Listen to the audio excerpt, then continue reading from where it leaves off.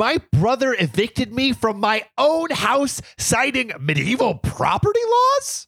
Ye must evade this house this instant. The crown doth protest this eviction. What are you doing, peasant? Kiss the boot that feeds you. And the plague of 1545 will threaten your family and your life. And your life.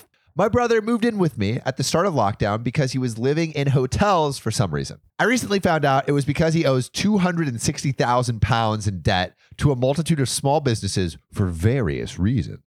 What kind of small businesses are these? Prostitution. Ladies of the night. Ladies of the night, drug lords, and casinos. You know, the backbone of our economy. The butt crack of society. Mm-hmm. Hey, and that's something we all sit on. So a lot of these cases have gone to high court, and he's being actively pursued by bailiffs. Okay, not the best guy. Yeah, he's on the run. He's on the run. When he moved in, he was relatively normal, but vague about why he was living in hotels. Then, as lockdown went on, he started to get more and more obsessed with these free men on the land common law types, which has led to some major disputes, like saying he doesn't have to wear a mask because he's not subject to the crown and the Cromwellian Lord Protectorship, and trying to annex land from the fields behind our house because apparently you can claim land by throwing a hatchet at four corners. So he threw a hatchet at four corners in my backyard and said, I claim this land as my own. This is why we're lucky living in the U.S. because we don't have these crazy medieval laws from hundreds of years ago. I mean, are they still active? Apparently, It was ridiculous. It's like things that people just aren't paying attention to anymore. But they should. They should. Well, this guy is. I guess so. It's called hatchetforahouse.com. Oh, wow. I want to watch that reality TV show. Well, recently the bailiffs somehow caught up with him, and they were pretty nice lads. They explained everything to me, but after he said he wouldn't pay, even if he had all the money in cash, they took his car. Ever since this, my brother has been furious with me, so we started avoiding each other around the house. This weekend, I went away for a mini break on the coast and came back to find all the locks had been changed and the windows were boarded up. What? Yeah.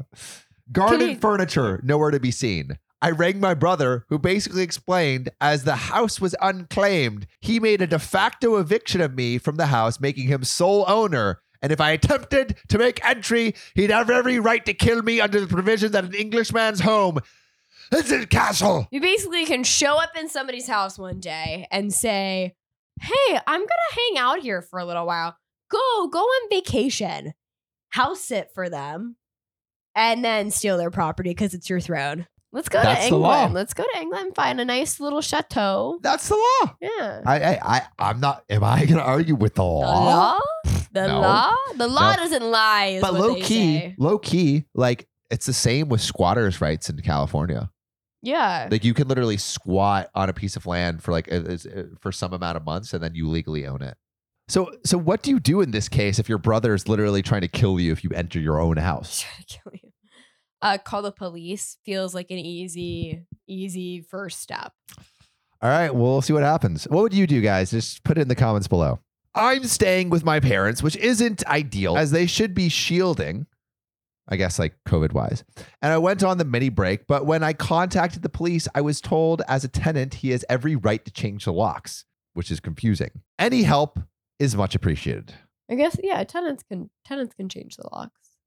But not without telling the landlord. Your other that roommates? That doesn't make any sense. Well, the landlord too. Okay, there is an update. Okay. So I'm back in the house and otherwise everything's still here. I spent the whole day making sure and nothing's been trashed, but there's a ton of Domino's boxes in the kitchen. Apparently he'd contacted the bank trying to access my accounts and spunked any money he had left on pizzas in celebration. So he's now both homeless and has no money. And pizzaless. So what would you do in this situation? Let us know in the comments below and we'll see you in the next episode.